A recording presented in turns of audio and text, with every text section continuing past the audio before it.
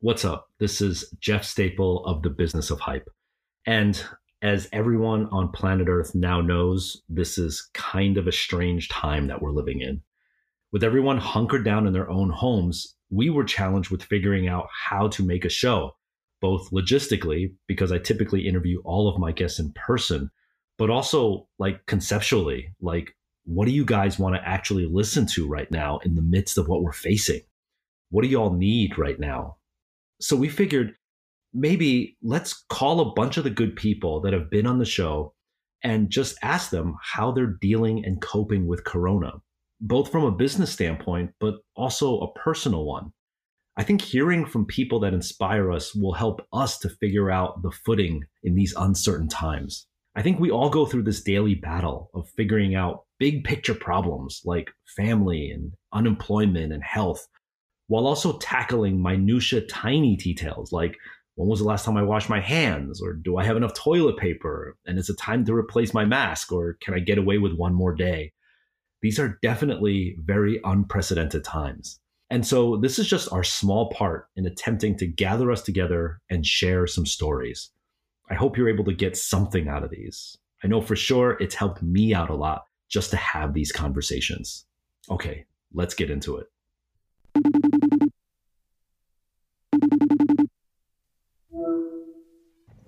So thank you first of all for taking the time and doing this. I know it's a pretty challenging era in our history. And before we get too far in, if you could start with the basics and just tell us who you are, what you do, and where are you in the world right now?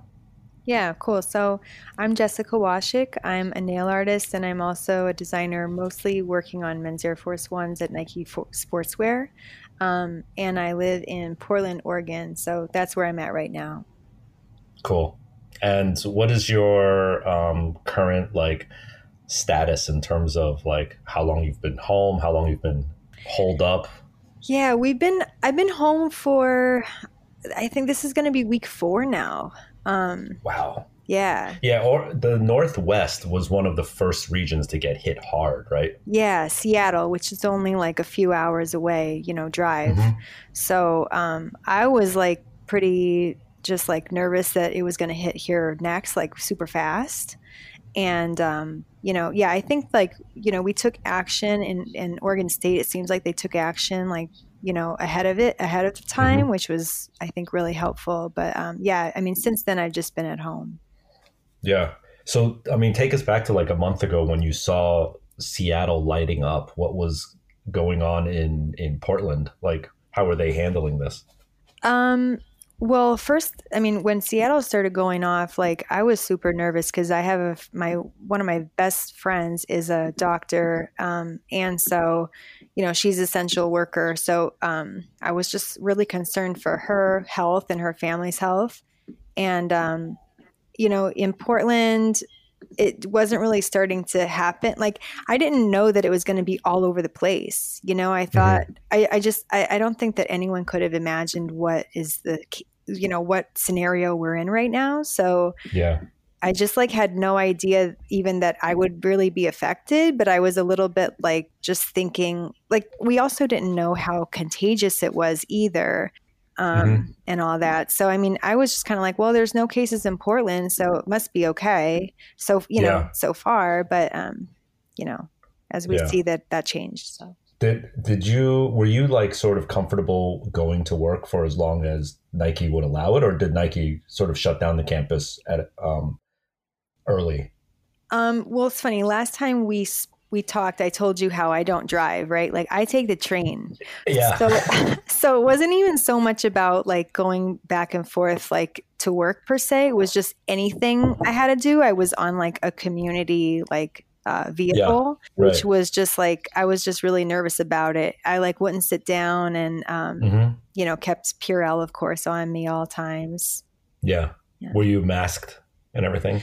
No, not at that point. I wasn't. Okay. But if anyone coughed, I literally would just switch the train. Like I wasn't afraid to be like, Rude. overreacting about stuff. Yeah. I was just like, Yeah. I'm not going to chance it. So you stopped going in even before the campus shut down because Um, of the commute? Oh, no, no, no. I kept going in, but when the campus Hmm. shut down, I mean, that was great. But we're able to work from home. So, on days that I didn't have any meetings or something, like, we could take a work from home day, which was helpful. But I mean, Yeah. yeah. Are you guys supplementing that now with like a lot of conference calls and video chats and stuff? I mean, everything is moved to digital realm. So it's definitely like all the connection is happening on the screen, not only, with Nike, but just with anything. Like everyone's just on their phone all the time or on the screen. So it's just so much more like screen time than I'm like used to. Yeah. Yeah. Right. You actually talk about trying to unplug as much as possible. Yeah. I love to unplug. And so this is definitely like not unplugging.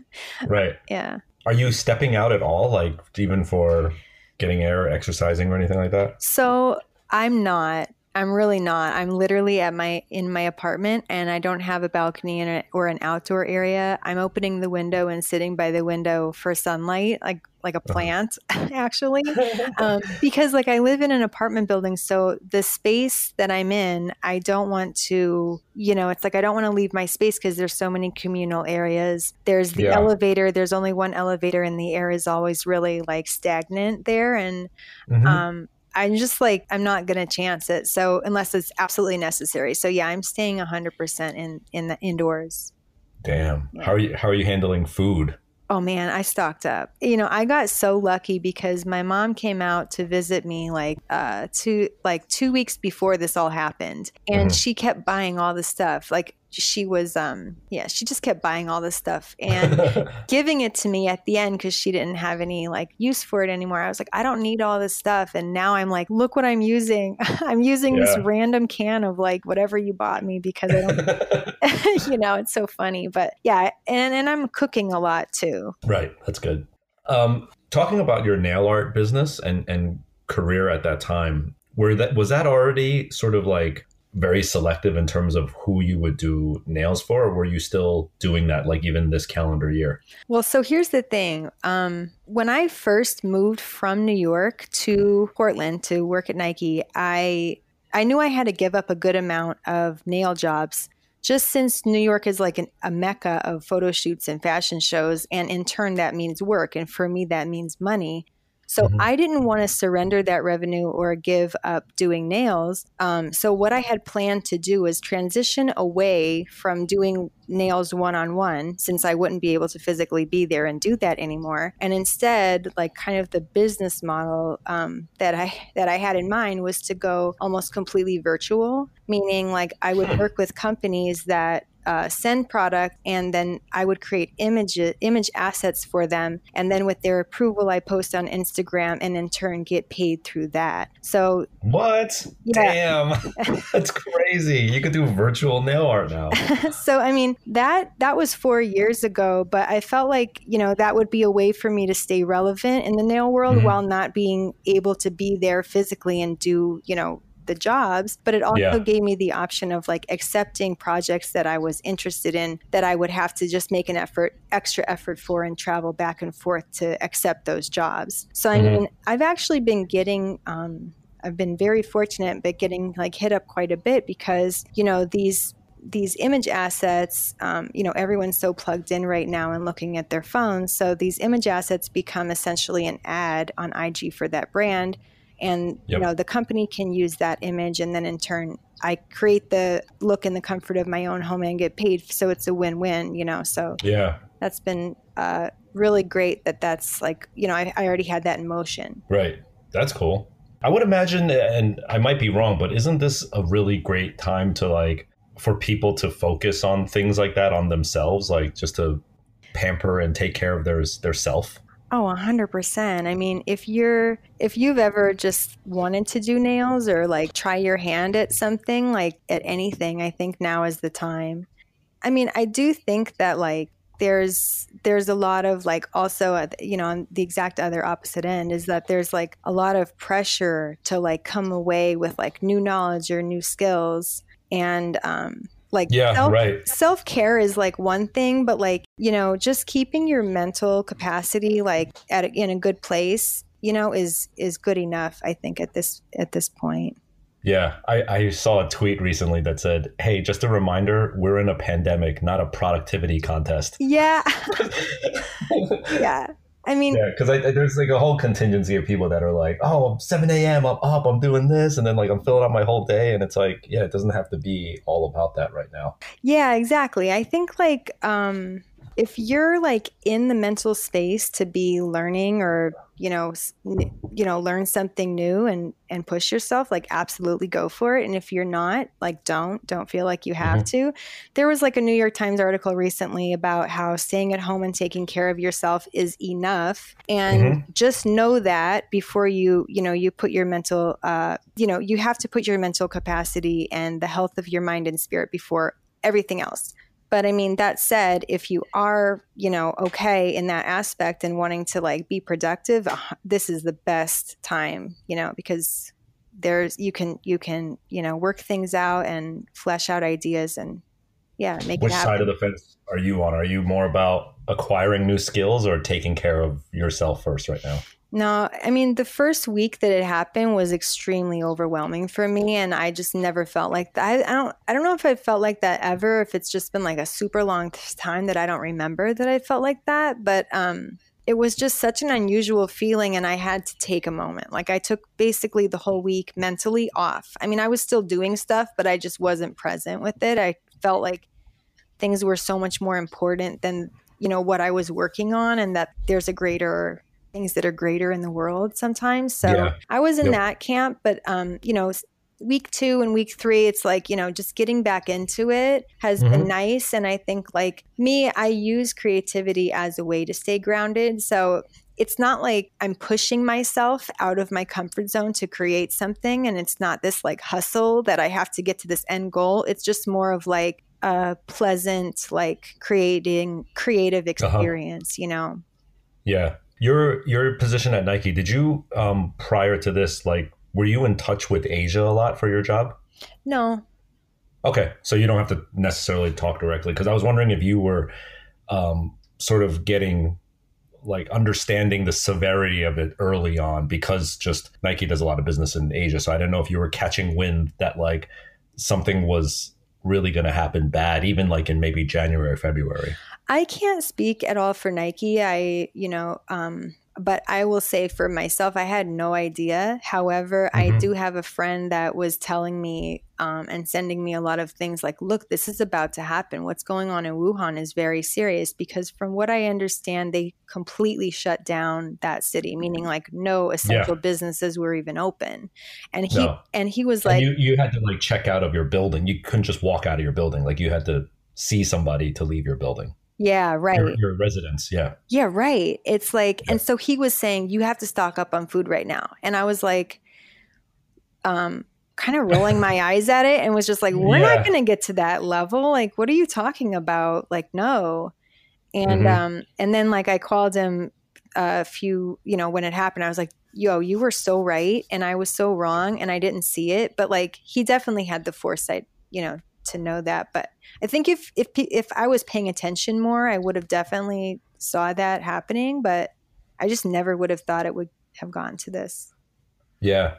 What have you been noticing about through this whole ordeal? Just like how people in humanity, how they're dealing with it. Are you seeing more positivity coming out of this, or are you seeing like some dark stuff as well? Oh, like I think that like so like when it first happened, I like cried a lot, right? During the first week just because it was like the pandemic itself, the uncertainty, like my mental balance was, I got off balance pretty Yeah. badly and like just the felt the gravity of the situation so hard. But like in the weeks afterwards, I still found myself like crying in little spurts here and there, or like I should just say expressing emotion because it wasn't Yeah. Yeah. necessarily crying. It was just like this welling up of like emotions just because of the amount of like people supporting one another, like, people reaching out, checking Hmm. in, connecting. And it was this feeling of like everyone is totally in this together. And I felt Yeah. so incredibly grateful for that. And just also like then it just started to open my eyes to so many other things that I have in my life that I'm so incredibly grateful for. So, you know, the outpouring of generosity from people and positivity, the things that have been happening on Instagram, like with DJ Nice, like I just feel like that kind of stuff has been like so like it means so much, you know. Yeah. In the beginning, you mentioned the emotions and the tears. Was that, did the reasoning for the emotions change over time? Like in the beginning, was it out of sort of sadness, and then later on it was out of joy? Yeah, it was okay. In the beginning, it was definitely like, oh my gosh, like, I don't know what to do. This is insane. This is crazy. And then it's like this idea of like, dude, we're all together in this. Like, you know, and it's like so touching to see people, you know, do certain things or donate or reach out and connect and just express gratitude. And it's just been like really humbling. So like that pulls at my heartstrings because I'm like, oh, everyone, you know, is like in it together. And it just makes it feel like it's just so nice. Yeah.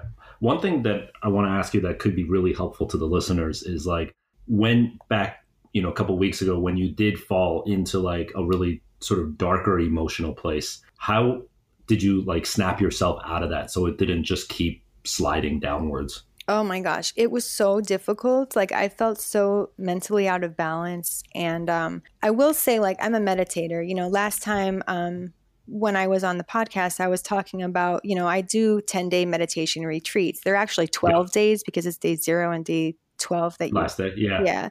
But like I've done those 3 times. So they're very serious, like long sits that you sit for like 4 a.m. till 9 p.m. and you do this. So I have this meditation practice that I know and use, and I advocate for meditation so hard because it literally changed my life by helping me control my anxiety and build my emotional intelligence. And I would recommend it to anyone. So I leaned into that. Okay.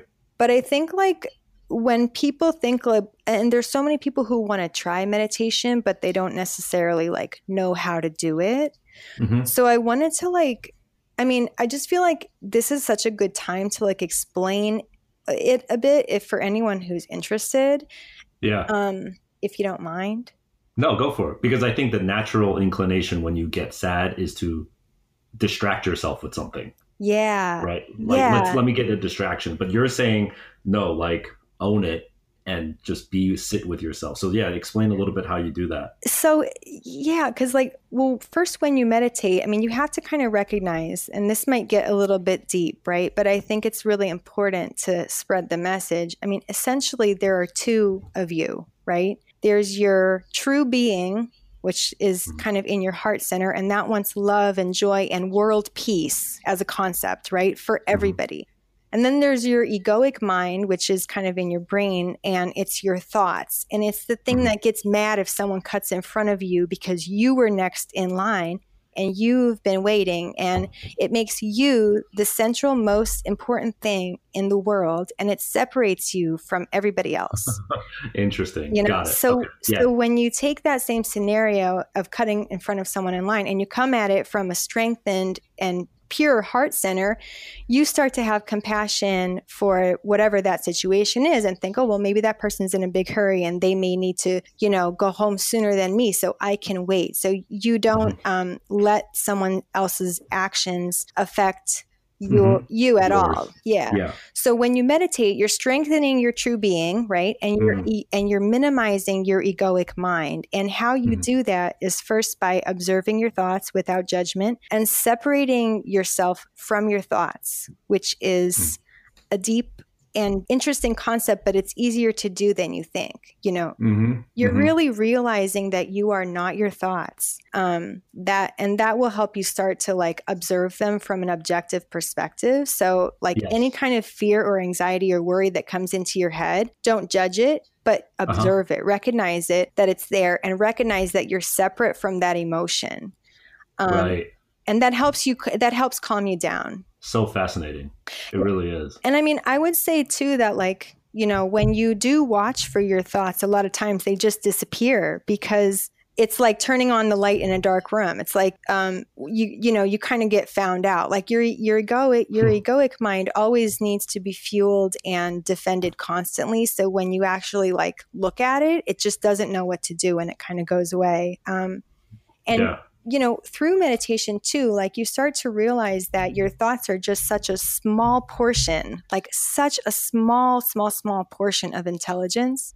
And the things that start to come to the surface when you meditate after you're, minimizing your egoic mind are creativity, love, and compassion. I mean, I meditate to connect with myself, and it also helps fuel my creativity. And I have always said this, like, I feel that it helps me so much be creative, because your true being is like the hub of all creativity, not your thoughts. That's the reason why, you have great ideas in the shower or during downtime, because your mind's at rest. You're just being with yourself without recognizing it. So I would recommend everyone to try that and just try to quiet your mind, observe your thoughts, and separate yourself from them. And what do you suggest is a good amount of time to start with? A reasonable amount of time for a total novice? Using my personal experience, I started with 5 minutes, and I felt like it was an eternity. Yeah, good. Okay, so everyone is not, they can relate, I think, because like 5 minutes, would seem like an eternity to not and meditate. Just also clarify, like, what does that mean actually? Like in terms of what is actually silence? Like, right, literally everything, right? Yeah. So, I mean, you're going to be, you'll just find like a comfortable sitting position. It could be on a chair or in a seat or on the floor. And you'll just like close your eyes, maybe take a few deep breaths, and then just like start observing your mind. Like people say, like, focus on your breath. And like when I was first meditating, I, to be honest, didn't really understand focus on your breath. Like I just didn't. I don't know. I was just like, okay, in, out, in, out. But like my mind would wander, and I would think that was fine. But now what happens is I recognize that that's the stronghold that our egoic mind has over us. Even sitting for 5 minutes is so challenging, because your mind has so much control, and it controls so much emotions, and, develops anxiety or depression or whatever it is. When you have an opportunity to really control it. Mm-hmm. And then you just slowly but surely went upwards from 5, like just keep adding minutes until you're comfortable. So I went from like 5, and I did that. I went between like probably 5 and 15 for a few months. And then I literally made the jump to an hour. I was just like, okay, I'm going to just try an hour. And I really didn't see a huge difference until I did hour sittings.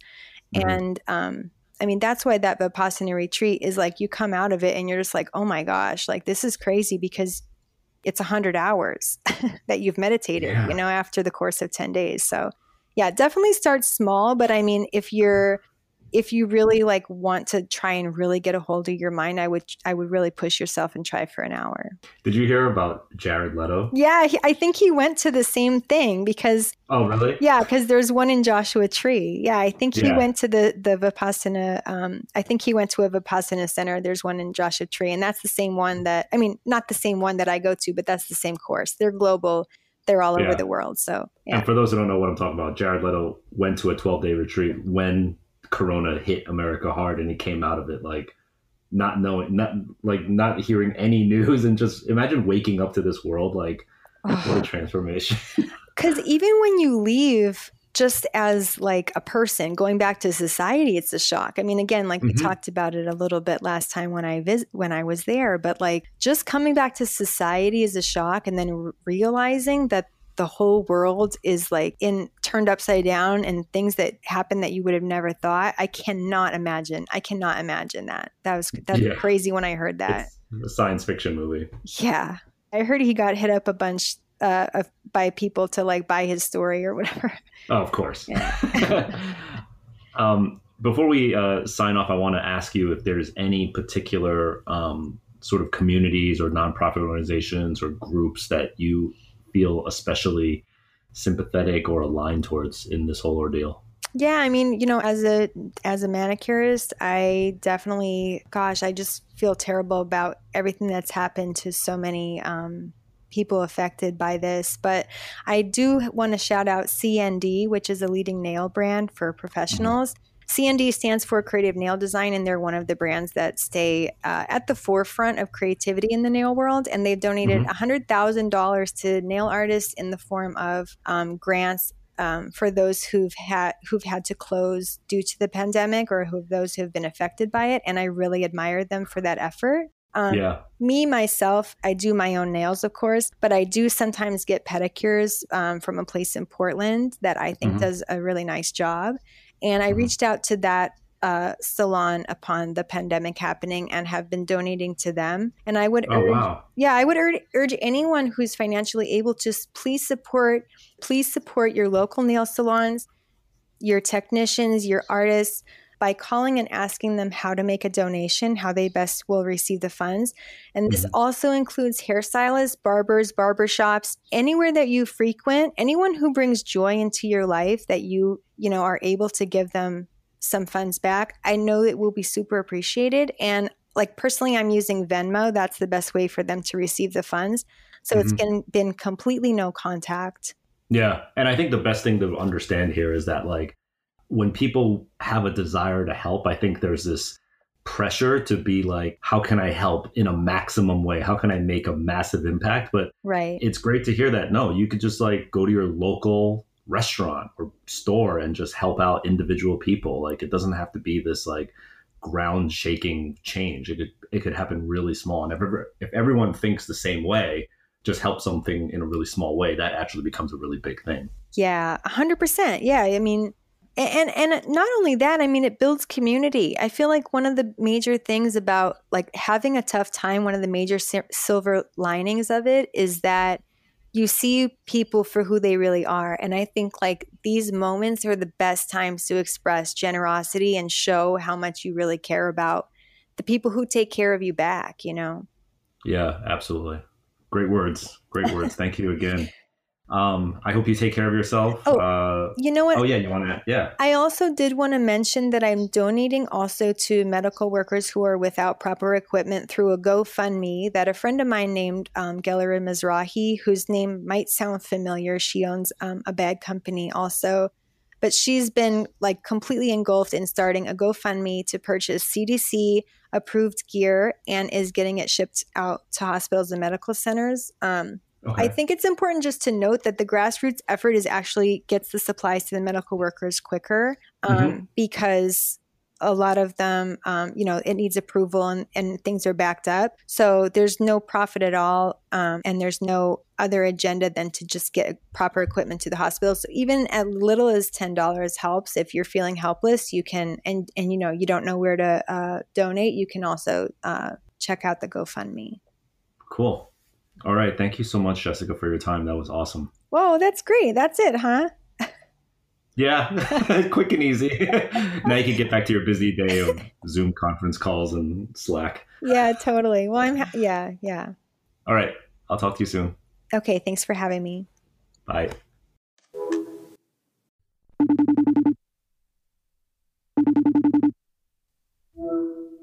Let's begin. So before we get too far, let's start with an introduction of who we have. Who are you? What do you do? And where are you in the world right now? I am Melody Asani. I am a designer and I am in Los Angeles, California. Okay, cool. Are you safe and healthy and good? Yes. Thank goodness. All of the above. Well, thanks for taking some time out of your day to talk to us in this crazy world that we're now living in.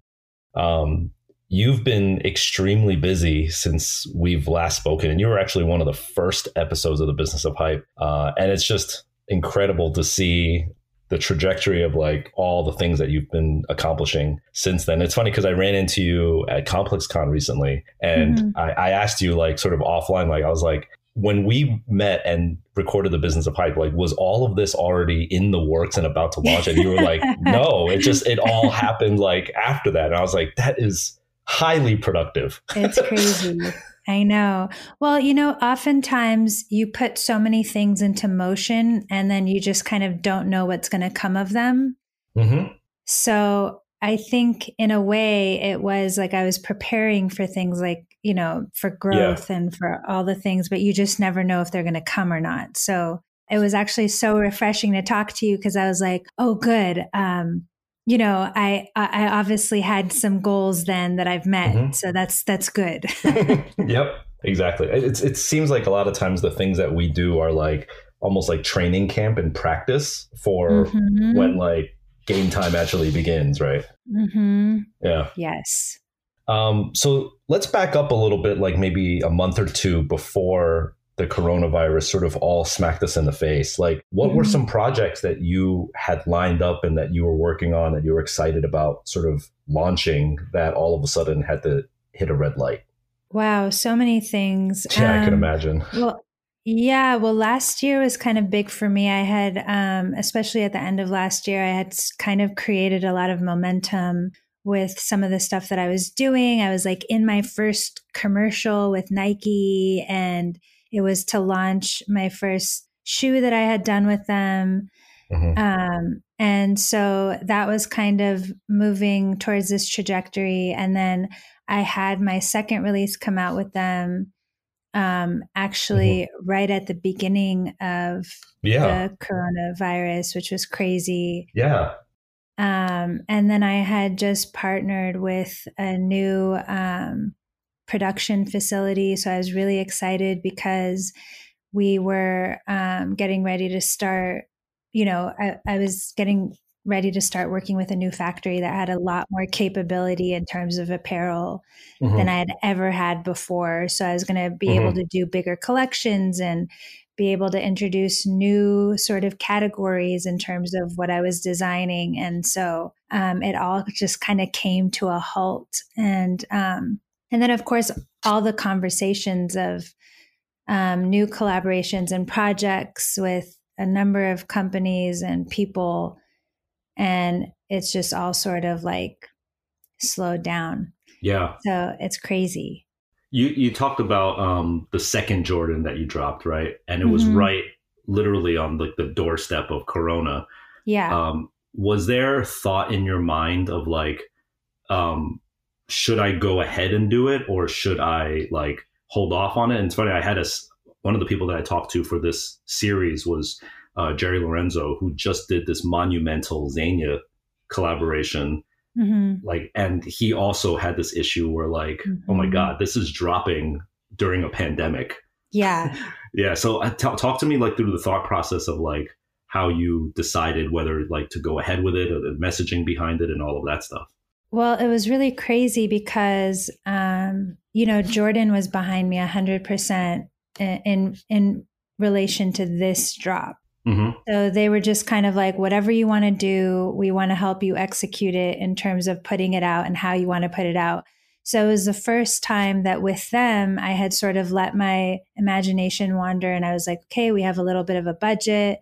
We could, do whatever we wanted. So we had actually arranged a co-ed basketball tournament that was supposed to go down on a Friday. I forgot the date, but it was like somewhere, second week of March, I think. It was like right before everything got shut down. And I was so excited because we had gotten, a couple Lakers to be in it. Like Dwight Howard was supposed to coach, and it was going to be my team versus my husband's team. So it was like team me versus team Flea. Oh my God. We had like, I had my trainer, it plays for the Women's Drew League in LA, and she's like a hooper. So she had been training both of us for like weeks so that we wouldn't embarrass ourselves, because neither of us had played basketball in a long time. And so we had just gotten this like incredible group of people that were going to come play, and it was going to be like a fully co-ed game where all the men and women were sort of like kind of equal to each other in skill. And so it was going to be like a love and basketball kind of game. And we had planned all this stuff around it, like vendors and food trucks and blah, blah, blah. And so it was all greenlit. It was going to happen. It was going to happen. We had like secured the court. We had like everything. We had gotten everything, confirmed everything. And then a week, like 5 days before the tournament was supposed to happen, Nike came back to me and was like, yo, Jordan has literally Nike has shut down every single event that involves more than like 200 people. And as they should, yeah. Yeah, as they should. And it was like at the beginning, and then they're like, But, if you want to keep it smaller than that, if you want to like maybe only we limited to 100 people, then we could still do it. And I was like, okay, cool. I was like, let's do that. Let's just limit it to 100 people and still do it, because we had put so much work and effort into it. And then like 3 days before, they were like, yo, we're completely shut down. Like they're about to close down the stores. They had like a big marathon that people had been preparing for. And they're like, nobody knows yet, but we're shutting down the marathon too. And so it was still very like like people were still going back and forth whether they should cancel things or not. Yeah. So it was crazy. So yeah, everything just got shut down. We were supposed to have an in-store release the next day, which I was really excited about because we were going to do like a ladies first line. Oh my God. And I was really trying to get the shoes in the hands of the people that, like really wanted them and supported us through this whole thing. And all of it, we like had to shut down the store. Everything got canceled. It just all became digital based, basically. Yeah, we like had to pivot. It was like the whole theme of that week was just pivot. Yeah. Oh my God. That plan that you just laid out sounds like one of those dream scenarios where you're all just sitting around drinking and like shooting off ridiculous ideas that will never happen, but all of them will happen. Like, you know what I mean? It just sounds like some dream shit. Oh my God. We had made like custom uniforms. I had bought chalk. I was going to do like the LeBron entrance where I was going to like throw the chalk up. I had like a whole dramatical preparation. I was going to like blow Flea out of the water. We were going to beat him. We were ready. And it's just like, yeah. Talk through the emotions with us about like concocting and orchestrating that whole entire crazy, amazing plan. And then having something that is literally like an act of God, right? Like no political thing, no BS. It just like, it got shut down because the world got shut down. Like, how did that make you feel? How did you like sort of pull yourself up from bootstraps and like recover from that mentally? I think that actually the fact that it was like such a big thing and it was affecting everybody and it affected everybody in different ways, it really could have hit me so much worse. So it was kind of fine. I mean, I was really disappointed initially, but then once I started to understand, like how big this thing really was and that we were, because even at the beginning, you knew pandemic, but you didn't really understand the implications of it and what it meant, because we, I think my basketball game was scheduled on that Friday. And on Thursday, we went to the Laker game. And it was the last game that happened before they shut down the league. But, so it was still very much like, I'm like, what is this really going to hit us? Because so often we think of things, like we hear of things that happen overseas and we're so unaffected by them. Yeah. And so it just kind of, I don't know if it's like a privilege we have as Americans or what, but there's kind of that part of you that's like, oh, that's cool, but it's not going to affect us. Yeah. Right. Like we have systems in place. We have things in place. And then you get America, into it. Yeah, we're America. And then you get into it and you're like, oh shit, actually, we're the worst. Yeah, we're the worst. We're an embarrassment. Yeah. Right. Like actually.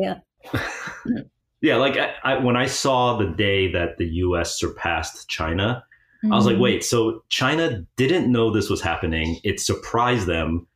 We knew it was coming and we still like lost somehow. Like it's like so embarrassing. Like we could have prepared for this. Like China couldn't prepare for it, and they figured it out better. Well, like we're still not prepared. I mean, we're still I have a friend that just came back. He just got home from Rwanda a couple of weeks ago, and he was saying that he went through like he got to the airport in Rwanda, and he was like, they had the guns that like take your temperature, like you stand there.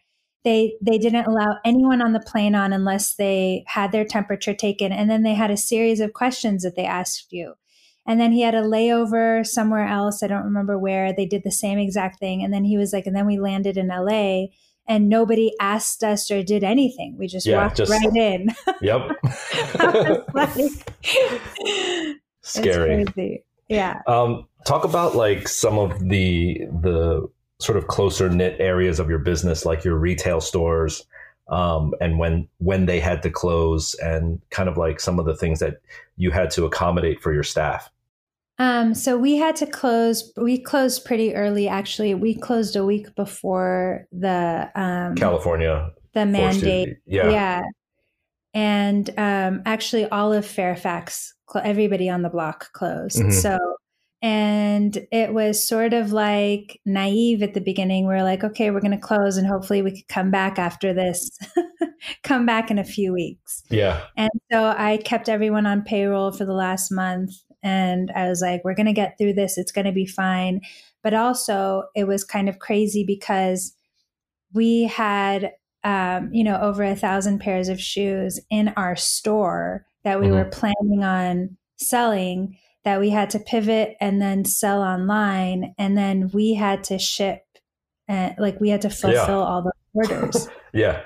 So it was also sort of the logistical nightmare that was. So a lot of my staff was actually still working remotely, or we had 2 to 4 people in the store at a time, taking all the precautions. But, it was kind of like initially everybody was really cool to come in. And then the second week, there was a lot of people that were like, yo, we don't feel comfortable coming in. And then my husband was like, you're not allowed to go in. Don't leave the house. Yeah. So it was really interesting having all that happen too, because it's no longer, it forced everybody to have to think about who they live with and who they're around. And Totally. It was no longer just about what you wanted to do. It was like the biggest thing was, how is this going to affect the people around you if something happens to you?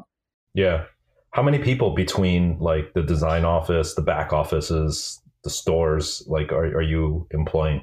I have 22 employees between LA and New York. Wow. Yeah. That's crazy.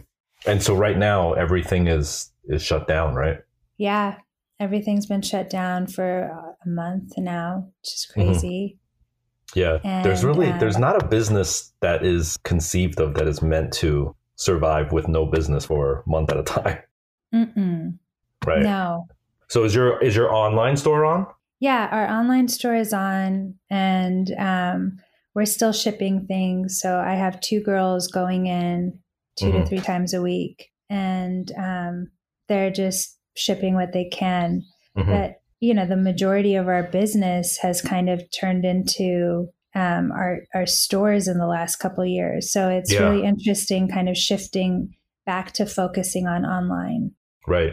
Totally. How about your personal day-to-day? Like, were you sort of the type that was going into the office every single day? Like, has that changed now with you just being at home every day? Absolutely. I mean, I go into the office every day, Monday through Friday, and it's changed dramatically. But I have to say, I actually, it's kind of been nice because I started the business 11 years ago. And I've never not gone to work. I've never taken a sick day. I've never, and so there's been something about being home and sort of creating a workspace at home. Yeah. That's actually been really nice for me. So it's interesting. It's like making me reprioritize things and rethink about how I want to work moving forward.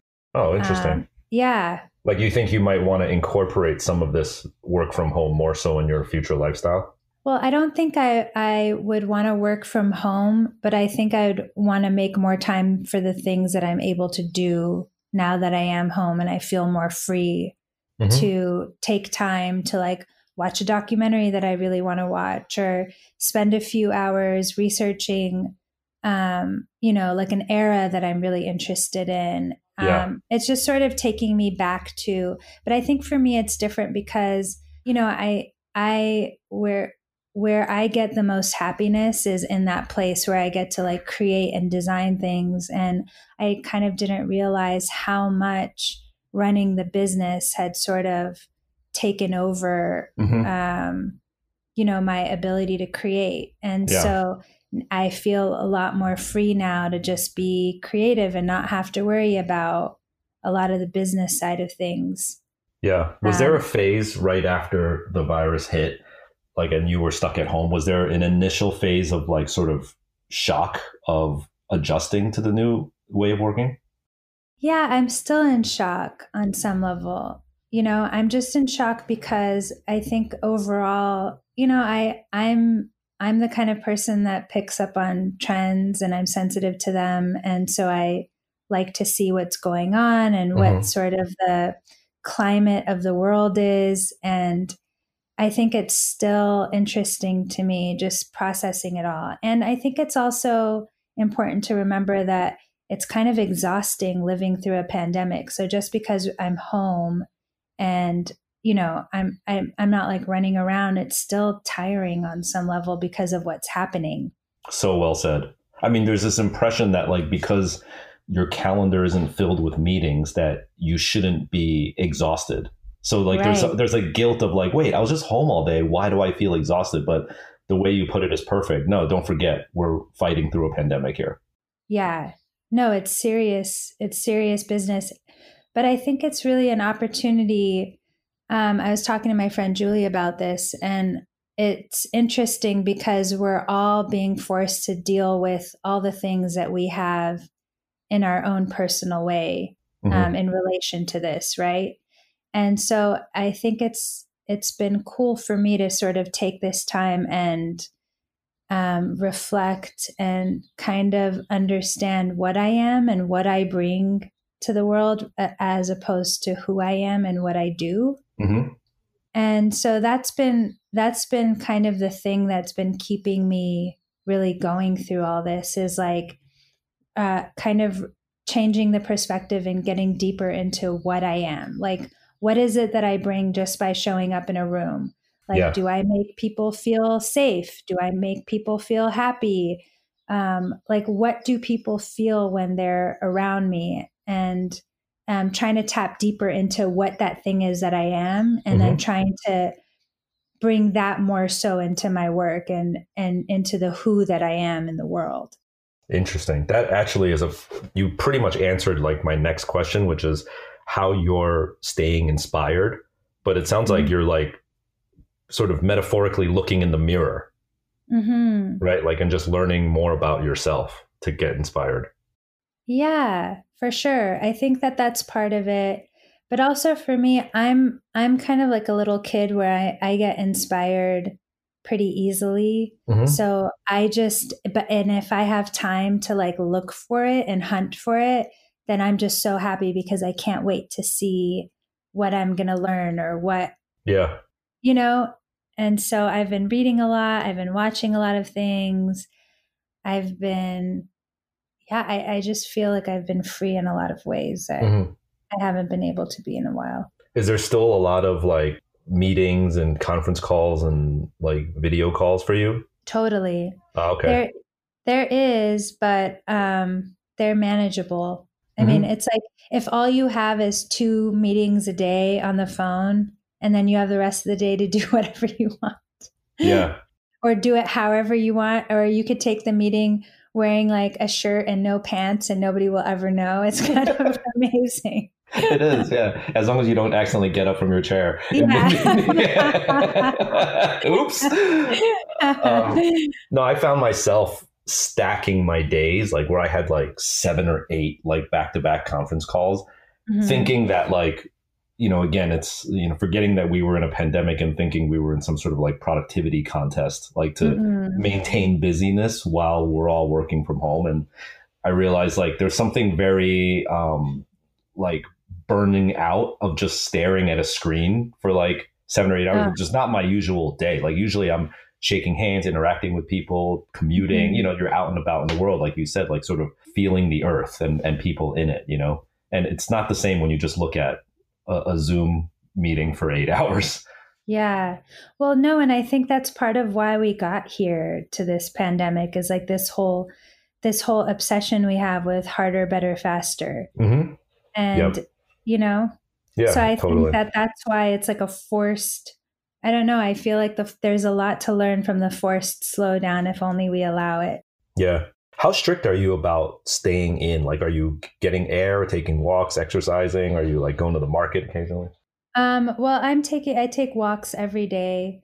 Mm-hmm. We're really fortunate here in California. We have a backyard, a front yard. Mm-hmm. And so I get out in the yard as much as possible. I take my laptop out there. I work out there. Mm-hmm. And just being outside is like a game changer for me. Yeah. I'm not going to the market a lot. Okay. I go every now and then. So you're doing like deliveries of food and stuff? Yeah, we're doing mainly, I'm lucky because my husband's assistant picks up food for us, but mm-hmm. the grocery store here is really cool where we order everything on the app and then you just drive up, they drop it in your trunk and then you drive back. Yep. That Cali lifestyle. Yeah. It's really fortunate. It's kind of crazy, but yeah, aside from that though, we're pretty strict about it. I haven't seen anybody or gone anywhere. Mm. What have you noticed about what have you noticed about like the state of people in general, like that you're interacting with either in person potentially or like socially, but like just humanity and how people are dealing with this? Like, do you feel like there's a lot of sort of more heroic kind of like uplifting optimism, or do you feel like there's more pessimism and like struggle? I mean, there's definitely a good combination of both. I think that depending on the kind of person you are, you see more of whatever you want to see, kind of thing, you know? But for me, I've been really looking for the hope because like I love watching the videos of the people singing out their windows in Italy. Yep. And I love, like, I saw this other video in New York where everybody was like singing a Biggie song. Yeah, in Brooklyn. Yeah, it was amazing. It was amazing. And then, I mean, it's really tragic and sad what we're doing to our medical workers. Like, we're literally burning them out. Mm-hmm. But on the flip side of that, it's so incredible to see their spirits and like them making these TikTok videos. And, you know, it's like, so I feel like it's double-sided, but from the friends that I have that I've been speaking to, it's kind of been a combination. I mean, I was talking to my friend just last night where she was totally good for the last week. And then all of a sudden she had like a crazy anxiety attack the other night because I think it all just caught up with her. Mm. And so, and I think it also depends on how close to home it hits for you, because for me, I don't know a lot of people directly connected to me that have gotten it. Mm-hmm. Whereas a lot of people have family members and, you know, that have like passed away already. And so I think when it hits closer to home for you, it's a lot harder. Because then you're like, whoa, if it could have happened to that person, you know. Completely. What do you think will be, if you could predict, and I know no one knows the answer to this, but just your impression, I don't know if you've given this any thought, but what does our comeback look like? Like if, you know, we flatten the curve, the business opens back up, like we're allowed to go back to work, restaurants open back up and everything. And, you know, so like 6 to 9 months out, do you think we just snap back to previous reality, or do you think this event changes us like to the core? Yeah, no, I think on some level we'll be changed forever. I mean, there's a part of me that's like, we forget everything. Yes. You know, it's like anything that happens, we forget it. Yeah. It's the most tragic thing that day. And then it's like, wait, what happened last week? Exactly. Yeah. So that's kind of been actually my biggest fear is that will happen. But I don't think it's going to, see, this is the thing. It's like the pandemic is not something that happened to us. Like it's a consequence of what we did. We created this. Yep. We messed with the environment. We messed, you know, things were out of balance. We took animals out of their habitats. Mm-hmm. We barely have habitats that are good for us. We're still working against nature in a sense where we don't realize that it's part of us. Like, when nature thrives, we thrive. Mm-hmm. And so when we mess with it, then it's going to mess with us. Like it's going to affect us. So this pandemic is just a consequence of a series of actions that we took. Yep. And I think that this is now an opportunity to undo some of that. And if we don't, there's just going to be more consequences down the line. Yeah. The earth just clapped back. It's exactly. And so what I'm hoping is that we recognize that that's what's happening, mm-hmm. And not listen to the sensationalism in the media about, pointing fingers at China and this and that. It has nothing to do with that. It's all of us. And if this has made us realize anything, it's our interconnectedness and the fact that literally everything, we're just all connected. It's unfortunate, but I'm not hearing that enough in mainstream media. Are you? Do you hear that message? No, I don't hear it at all. I hear the blaming, the finger pointing, stories of heroes, stories of like, Cuomo has this whole Americans and Americant thing. Like I'm hearing a lot of that, but I'm not hearing the base reason of like, how did we get into this situation in the first place? And it's exactly what you said. Yeah. But what's interesting? And I think that this is why inner work is so important, because if any of us go inside ourselves and think about it, we all have the same orientation towards what's happening in the world. Of course, it looks different and everybody articulates it differently and has a different sort of viewpoint on it. But it's like everybody that I've talked to, like when I share that, people are on the same page. And so that's why I think the other thing for me that's been really important during this time is it's made me realize how important our communities are, especially communities of like-minded people that and how important it is to share the trends that you see and talk about what you think is happening, because we can't rely on the government. No. I mean, it's just something that it's not coming, that the help and the knowledge and the guidance is not coming from the top down. So we really, and this is a perfect opportunity for us to create those communities where, you have people that you can rely on and that you could receive assistance and guidance and support from. Yeah. With actual facts and truthful useful information. Yes. Yeah, it's true. We can't rely on the top. It's failed us miserably. No, and it's failed. I'm looking at it globally. It's like almost every single major country in the world has the same sort of leadership we do. I mean, we have like the poster child for the worst, but it's kind of like this everywhere. Yeah. Yep. Before we sign off, I want to ask you if there's any, speaking of sort of like giving back or anything like that, are there any communities or support groups or nonprofits that you are particularly sympathetic and aligning with? No. And I've actually been asking people and trying to see if other people have ones that they could recommend to me. But in the meantime, we've just been supporting a lot of the local food banks, making sure that people are able to get groceries in neighborhoods in LA where they can't afford groceries. So that's a good one. That's a really good one. Yeah, my husband and I have been doing that.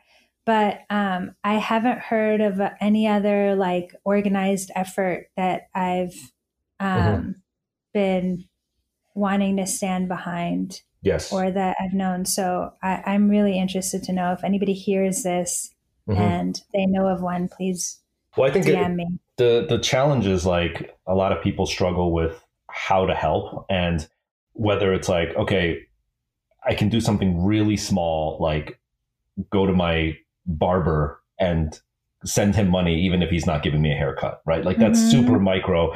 Or you can donate a bunch of money to like the World Health Organization, but then even like a bunch of money for most people is like a drop in the bucket for a huge global organization. So you feel like, will my $25-$50 even make a difference to a big thing? Like, wouldn't I rather give that to my dog walker than to this huge thing, So it's like, I think people are, and then they get paralyzed by that choice. Like, oh, well, I don't know what to do, so I'm not going to do anything, But I think you bring up a great point. Like, it's just, who is the right person or organization to give to and how? Yeah. I also think, I mean, another thing I just thought of that's really important is just really supporting the small businesses in your neighborhood or your area. Yep.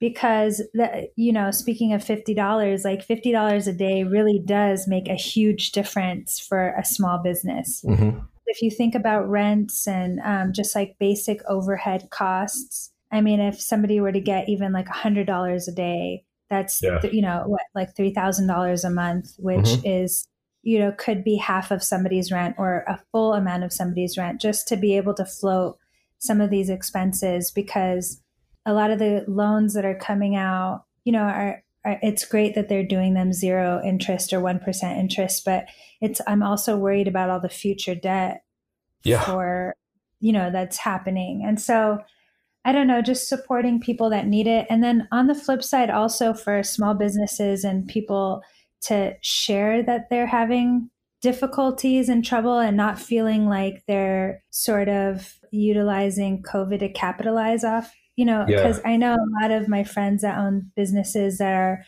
worried about talking about their struggles because they feel like it looks like they're trying to capitalize, but really they're just trying to pay the rent. Yep. That's a great point. Yeah. I think a lot of businesses haven't gotten to that level of awareness yet. They're still in that first shock of like, trying to put out all the fires. And then I feel like the second stage is like, oh shit, we have to do business, but is it the right time to do business? Like, is it too off-putting to like ask people to support? But then I think what you just said is like the third level, which is like, wait a second, if you want us to be here when we all come back, we need help.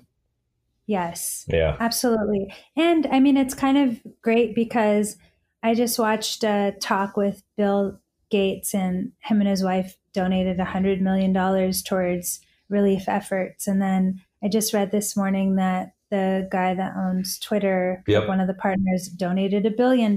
Yeah. So I just feel like the bigger efforts should be taking care of those types of people. Mm-hmm. Like it shouldn't be our like $10, $15 here and there that does that kind of stuff. Like the big players in the game really need to step up and do that kind of stuff. And I think for us, I mean, I personally would like to spend my money more locally and in my community to make sure that everybody's taken care of here so that we can sustain this after it's all over. Absolutely. Well, thank you, Melody. That was awesome. I hope you stay safe and healthy. Thanks, Jeff. Yeah. I hope the same for you. Thank you. All right. Have a good one. You too. Bye. Hey, thanks for tuning in and listening to this special stay-at-home series of The Business of Hype. As always, you can find out more about the show and listen to all the other episodes that we have on hypebeast.com/radio. You can subscribe to us on Apple Podcasts, Spotify, or wherever you listen to podcasts. It still helps us tremendously to leave a rating, leave a comment, and share the show with others. I greatly appreciate it. You can reach out to me on Twitter and Instagram. I'm at Jeff Staple. This special stay-at-home series of The Business of Hype was directed by me and produced alongside Christina Hong.